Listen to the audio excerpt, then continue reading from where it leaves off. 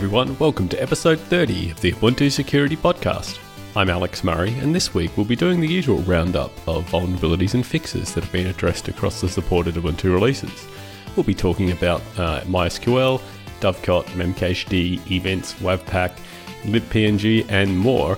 Plus, we're going to have a chat to Joe McManus about another IoT compromise, as well as the recent compromise of Docker Hub as well. And finally, I'll have a mention of a job opening that we've got as well in the team. So let's get into it. So this week, there were 19 different CVEs that were addressed across the supported Ubuntu releases. The first one was MySQL or MySQL, depending on how you say it. 8 CVEs here that were addressed across Xenial, Bionic, Cosmic, and Disco.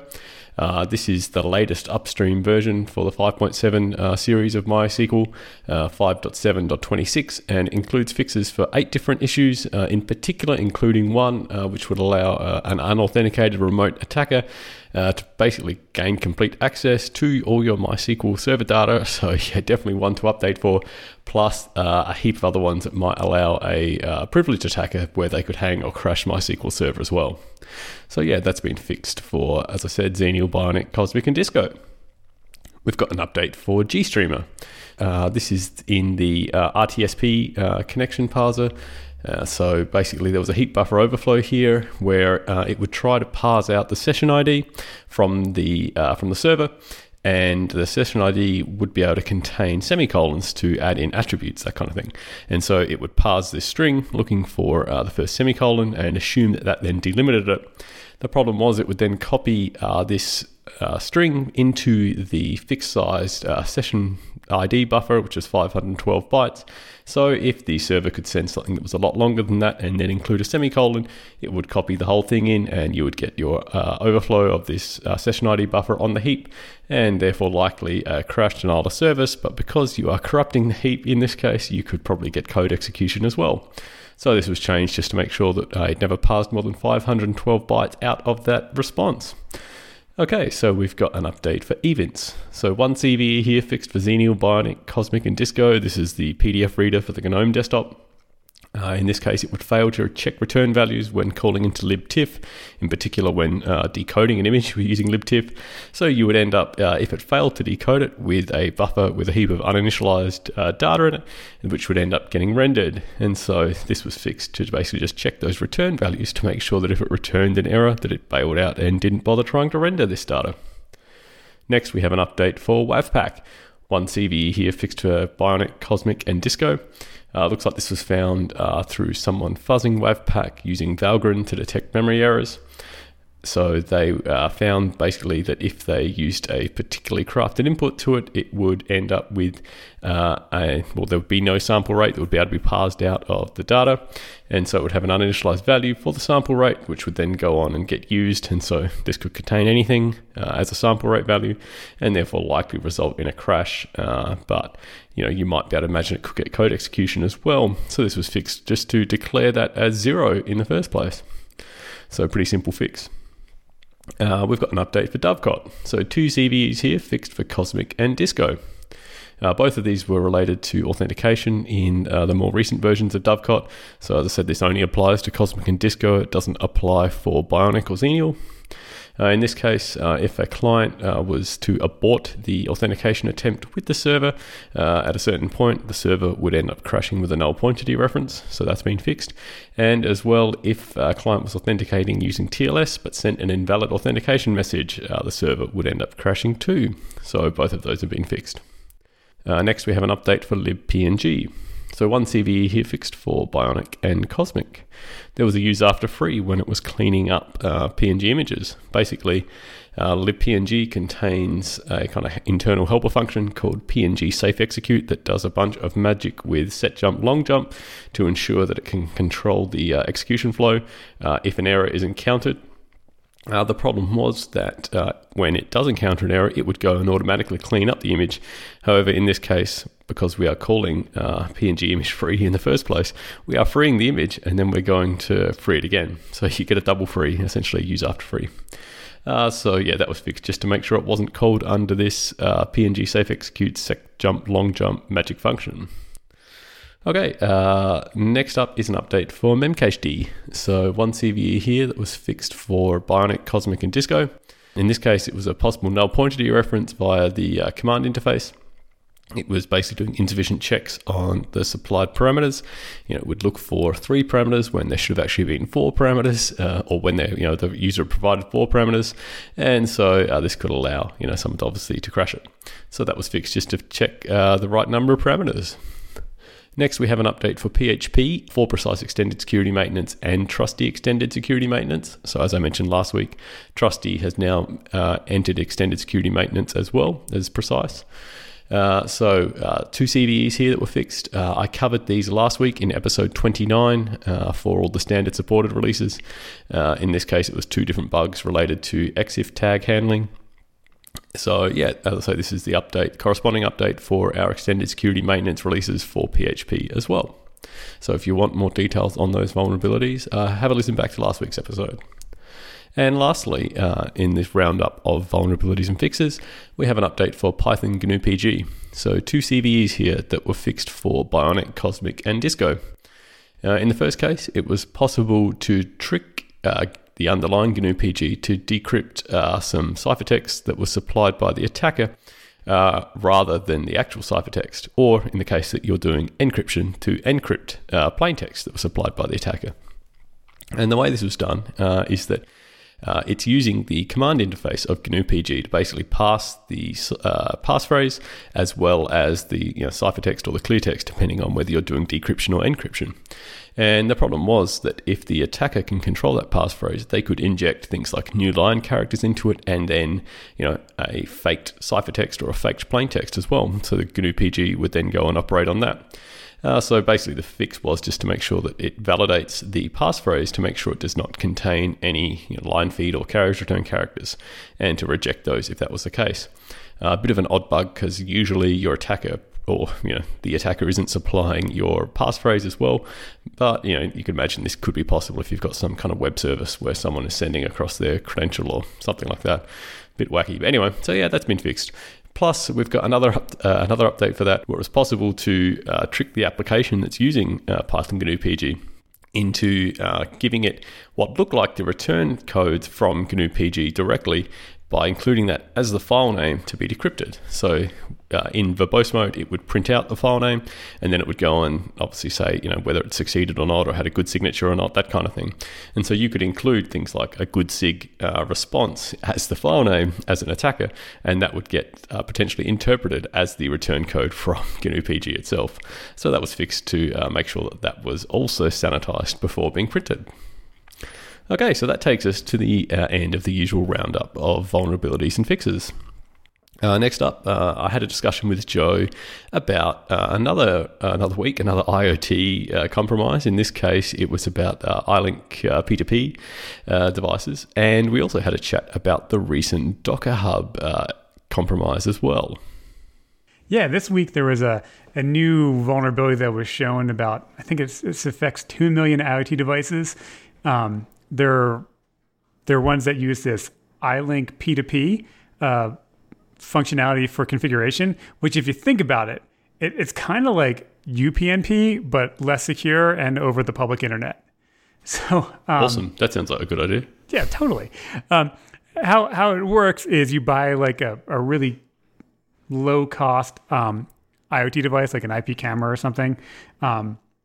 There was a list of companies in the vulnerability disclosure I read, and I didn't recognize any of them. And so they have you scan a QR code or type in a number, and it uses this P2P to configure it. So your IoT device goes out over the public internet, talks to their server, and it uses clear text for the transmission. It uses clear text for the authentication. So, like, 2 things I really read about that. Like, what P2P uses clear text? And like, why would you even, like, I think you have to go out of your way to set up a peer-to-peer communication system that uses clear text. Like, I imagine, like, all the reference libraries have SSL on by default. But then the clear text authentication is bad, too. But what makes it worse is what they do is basically, let's say, for lack of a better term, they use a MAC address as the authentication, as a unique identifier. so you can just keep iterating over the MAC addresses, and just try to connect to other machines, and then you can wait for clear text authentication and take it over. There's the solution now. I guess this P2P works over UDP port 32,100. So you can block outbound 32,100 on your firewall and prevent this from happening. But that's a stopgap, right? Long Does term, that mean then you can't configure any more new devices that you buy? Oh yeah, that thing. If you continue to buy those incredibly low cost devices, then yes, they won't work. It's interesting because, like, I just can't imagine the hardware on these low cost devices couldn't handle SSL, or maybe that's what it is. I mean, have you played with like a ESP 8266 ever? No, I've not played with any real low-powered stuff. I know that in the past when I've been at other places and we've tried to build systems like this, trying to get the essentially the PKI infrastructure set up is hard to bootstrap, right?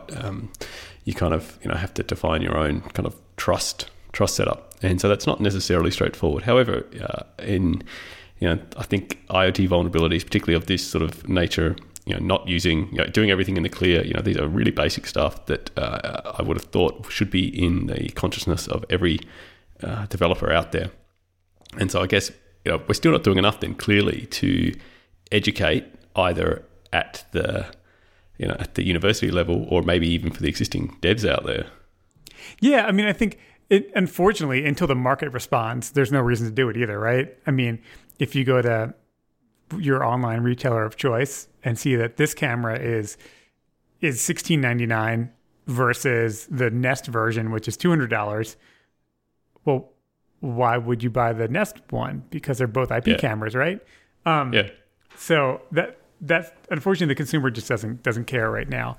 But I think it's a really, really easy thing to solve. Technically, right? But people just aren't doing it. I know you said PKI is hard, and I do believe that, right? But if you're implementing some of these things, like, you could just make it a little bit harder with some very, very small things. But like I said, some of these low-cost devices, like, I think the reference everybody used for IoT for years was the ESP boards and the 8266. I don't think you could do SSL on it easily. I think there was a reference for an HTTPS server on it. Okay. But like the new one, the ESP32, has a lot more processing power, and I believe can support full encryption. So, it's people really need to fix this stuff, and I'm surprised it keeps happening, but I guess it does.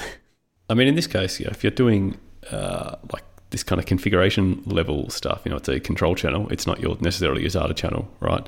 In terms of bandwidth that you need, right? Surely you might be able to still support SSL for that. And then, yes, maybe still your IP camera data goes in the clear, and that's just how that is, right? But at least if you can make sure it's configured and trusted from that point of view, you could still do that over SSL. So it does feel like, there's certainly improvements that could be made. Yeah, it's interesting.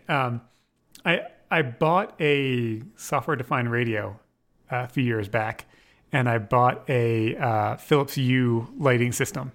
And I thought this uses Zigbee, right? On the other, one side is IP when it connects to the network, and the other side is all Zigbee. And so with this SDR, I should be able to hack this thing.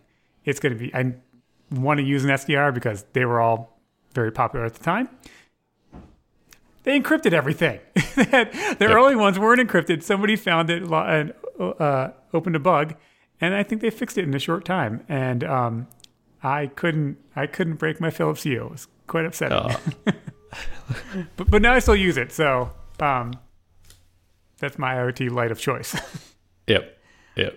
Oh, that's good. Hey, look, at least there's, it's not all doom and gloom then in IoT. Perhaps the bigger vendors are at least doing things right. Yeah, and actually, that's, like you said, it's not all doom. That's a really good thing to say. There's what did Dante say? Abandon all hope, ye who enter here. And I think so many security people think that, right? Like, that's what they preach. I went to a conference recently, and everybody was like, "Oh, you're gonna get hacked. Everything is burning," and I hate that. I think there's an approach we can all take, which is let's keep making things better piece by piece. And it's not this it's not this gloom and doom that people preach in the security world. Things are bad, but things are continue to get better. And you look at things like Ubuntu, we make it very secure. Operating systems are getting better. People just need to continue to focus on it and make it a harder target. That's right. Absolutely, Joe. And so on the subject of doom and gloom, there was another hack we wanted to have a quick talk about this week, and that was Docker Hub. Yeah, that so the sky is falling. No, so the Docker Hub was an interesting one. So I think I read 190,000 accounts were potentially exposed. Docker Hub disclosed in April that there was unauthorized access to one of their hub databases, as they call it, which sort of subset of data for authentication. So they say it was not financial, but it had authentication data in there, and they so I guess as soon as they found out, they stopped. They stopped the access. Oh, that's an interesting thing, right? Saying you stop the access to a hacker. You don't know, without some serious forensic investigation, once they got in, did they pivot to other places on your network? So I always take that with a grain of salt, that they stopped access. And not just because it's Docker, but because any company, once you have been infected, you want to look for that other suspicious activity, like any pivoting in your network. What other reconnaissance did they do? Did they set up reverse access Trojans, things like that? Do some NetFlow. Look at your logs. Is there an SSH connection that's been active for 60 days? So this is interesting because what I think a lot of the access was app to app. So it was your GitHub tokens, right? It was your Bitbucket tokens. Yeah. So I'm not entirely familiar with Docker Hub, but I'm imagining that this then allows, or potentially if that credential is compromised, that someone else can, essentially backdoor, your Docker image. Exactly. Yeah. And so the first thing, people who've got these things have been infected. Well, I'd say anybody who's got a Docker Hub account, because you don't know, they're saying 190,000, but April 25th, the day they disclosed it. I'm not sure how long the investigation's been going on, so we'll find that maybe it was further, but that's still a lot of users. So reset your credentials on GitHub, on Bitbucket. Make sure reset the credentials for the communication between the two sites. I'm not sure how that's done. I haven't set that up. But is it with an auth token? Is it with SSH keys? I'm not sure.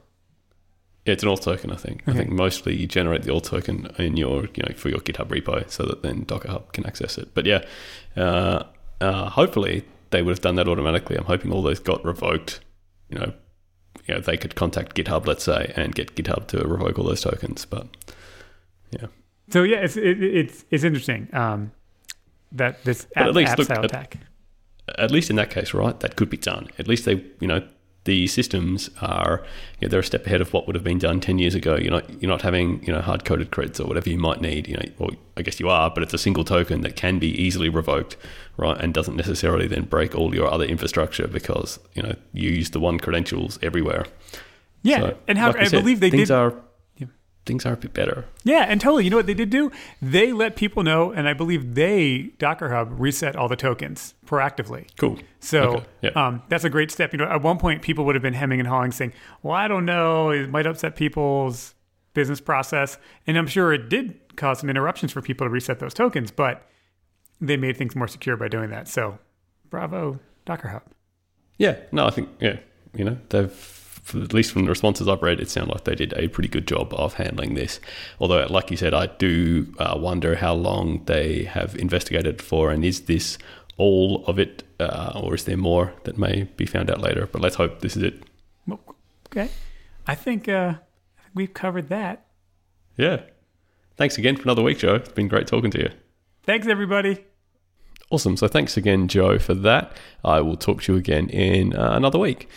Okay, so lastly, in ongoing community news, the team is hiring. We have an open position for a robotic security engineer.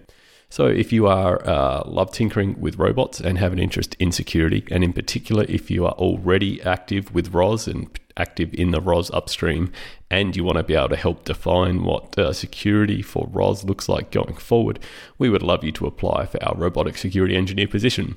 So I've included a link in the show notes, and I urge you to check that out and apply. Okay, that takes us to the end of the show. As usual, if you'd like to get in contact with us, you can reach the team at security@ubuntu.com. Or you can find us hanging out in the Ubuntu Hardened channel on the Freenode IRC network, or you can find us on Twitter at Ubuntu_sec. So thanks again for listening, everyone, for another week. Remember, keep calm, enable automated upgrades, and I will speak to you again soon. Bye.